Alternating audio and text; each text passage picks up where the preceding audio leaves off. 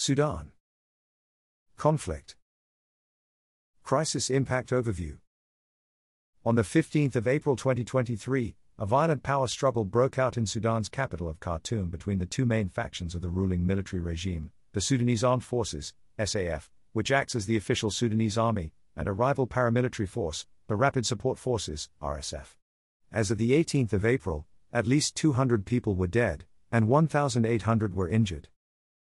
The violence broke out as a result of rising tensions between Sudan's most powerful generals. These generals jointly staged a coup d'état in October 2021. In 2019, the RSF, which comprised former militias from the Darfur War, from 2003 to 2020, joined forces with the Sudanese army to overthrow Sudan's longtime leader, Omar al-Bashir, leading to a civilian-military power-sharing government. In 2021, the military and the RSF used the pretext of political wrangling between civilian camps to seize full power. Subsequent negotiations on how to integrate the RSF into the SAF eventually led to clashes. The main reason behind the clashes was the lack of agreement on who would be exercising ultimate control over the combatants.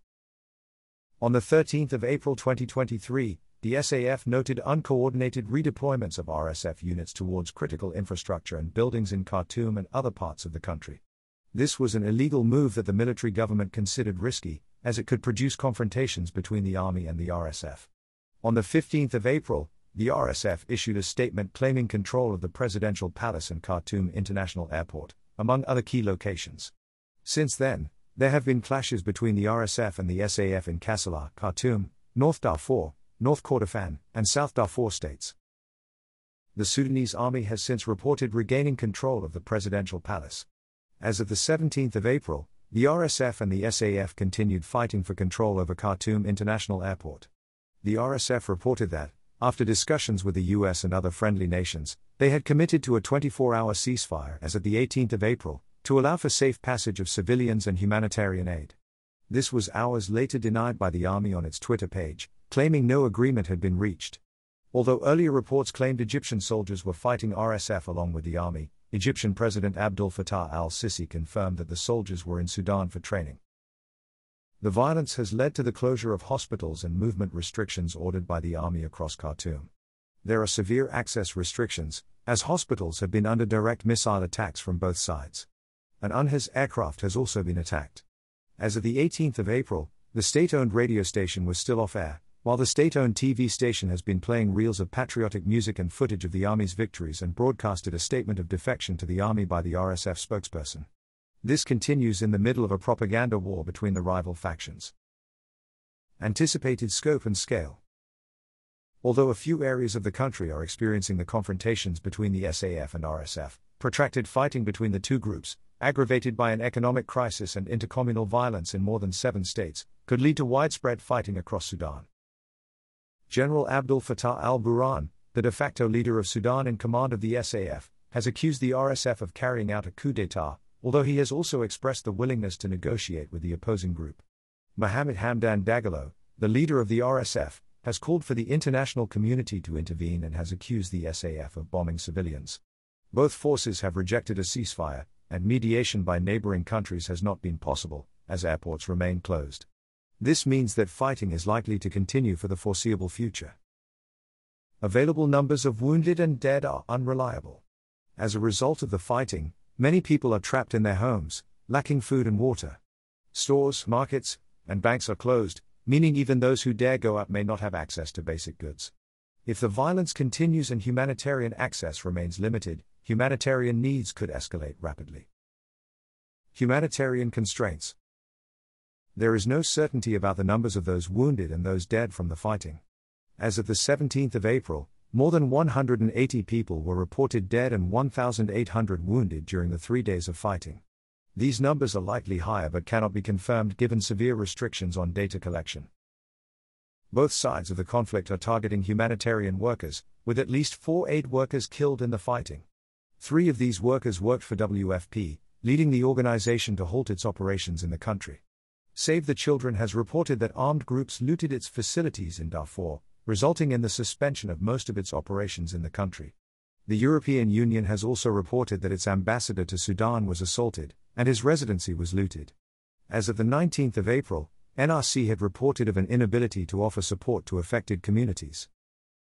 Reports revealed damage to the only operational UNHCR plane in Sudan. This will impede the access of humanitarian responders to remote parts of the country. Reports also show intermittent power and internet outages in the capital Khartoum. Crisis impacts. Lack of food and water. Millions of residents are currently experiencing acute food shortages as the violence continues. In Khartoum, people reported a lack of food and water as the fighting entered its third day on the 17th of April 2023. Food prices in some areas have tripled given the lack of supplies. As people have stayed indoors for 4 days since the start of the confrontation, food has become scarce, and there are no places to purchase food, as markets and shops remain closed. The situation could aggravate the current food insecurity crisis in the country. About 1/3 of the population, 15 million people, is experiencing food insecurity. 95% of households spend more than 65% of their income on food, as prices have increased by more than 130% since 2022. The prevalence of global acute malnutrition is 15%, and about 3 million children under 5 suffer from severe or moderate acute malnutrition. The confinement of the population and damage to infrastructure during fighting could increase resource scarcity and the prices of basic goods, such as food. The population of Khartoum, one of the main locations of the clashes, is among the most food insecure urban populations in Sudan, with refugees and the urban poor especially affected. Access to safe drinking water in Sudan is also limited. More than 17 million people do not have access to safe drinking water, and 24 million do not have access to adequate sanitation facilities. A lack of water for the population confined to their homes during the fighting means fewer tools for cooking and waste management, creating health risks. Many people receive clean water and food through humanitarian programs. The suspension of WFP's operations given the death of 3 of its workers poses a risk to the access of some of the population to drinking water and food. Health. The fighting has led to the closure of health facilities across the country. According to Emergency, a humanitarian organization that runs several healthcare facilities in Sudan, the fighting closed a pediatric center in Khartoum on the 15th of April. A cardiac surgery hospital in the city has also been forced to operate in emergency cases only. The International Federation of the Red Crescent Societies has warned of a total collapse of the country's health system if fighting continues. As at 19th of April, 39 out of the 59 hospitals in Khartoum and nearby states had been shut down or evacuated across the country due to the conflict. Functional medical facilities report having shortages of medical supplies. WHO has reported a shortage of blood, transfusion equipment, intravenous fluids, and other vital supplies to treat the injured in health facilities in Khartoum. The closure of airports and many land routes is one of the main reasons behind these shortages. Besides the lack of medical supplies, health workers have reported attacks on medical facilities. In Khartoum, some doctors reported strikes on a Khartoum hospital while it was still operational. Missiles also hit the Al Morlam hospital before it was evacuated. Armed groups looted medical supplies and other equipment during a raid of Save the Children's offices in Darfur. Even hospitals far from the fighting have had to close because of the inability of their medical staff to reach the facilities. This also likely implies that the population has limited access to hospitals, as 30% live more than 30 minutes from the nearest hospital, and 30% live more than 1 hour away. In Sudan, under 5 mortality in 2021 was 56 per 1,000 live births. Although this was lower compared to recent years, many of the children still died later on from preventable or treatable conditions. Impact on critical infrastructure. Several reports show damage to the country's main airport, Khartoum International Airport, from heavy artillery fire between the army and the RFS. Satellite images show damage to a railway facility in Khartoum, government buildings, and military and civilian planes. An undetermined number of facilities providing water and electricity has been destroyed by the fighting, leading to power outages and water cuts in Khartoum. There are also limitations to communication, as the Sudanese telecommunications operator Mountain announced that it suspended local network services on the 16th of April. Given that the confrontation has involved aerial bombing, it is very likely that several land routes and other buildings have been damaged. However, as of the 18th of April, there are no assessments regarding this. Drivers of the crisis. Political instability. Sudan has been without a functioning government since October 2021, after the military dismissed Prime Minister Abdullah Hamdok's transitional government and declared a state of emergency. The UN has brokered a consultation process involving a wide range of Sudanese stakeholders to overcome the political crisis. In December 2022, Sudan's military and other political and civilian stakeholders signed a framework agreement to resolve the crisis. The signing of the final agreement was scheduled to take place on the 6th of April 2023 but was delayed. This political instability and lack of agreement between the ruling coalitions escalated in April, precisely because this was the month in which they were due to reach an agreement on how the RSF would be integrated into the military and how the military would be commanded by civilian forces. Compounding/aggravating factors.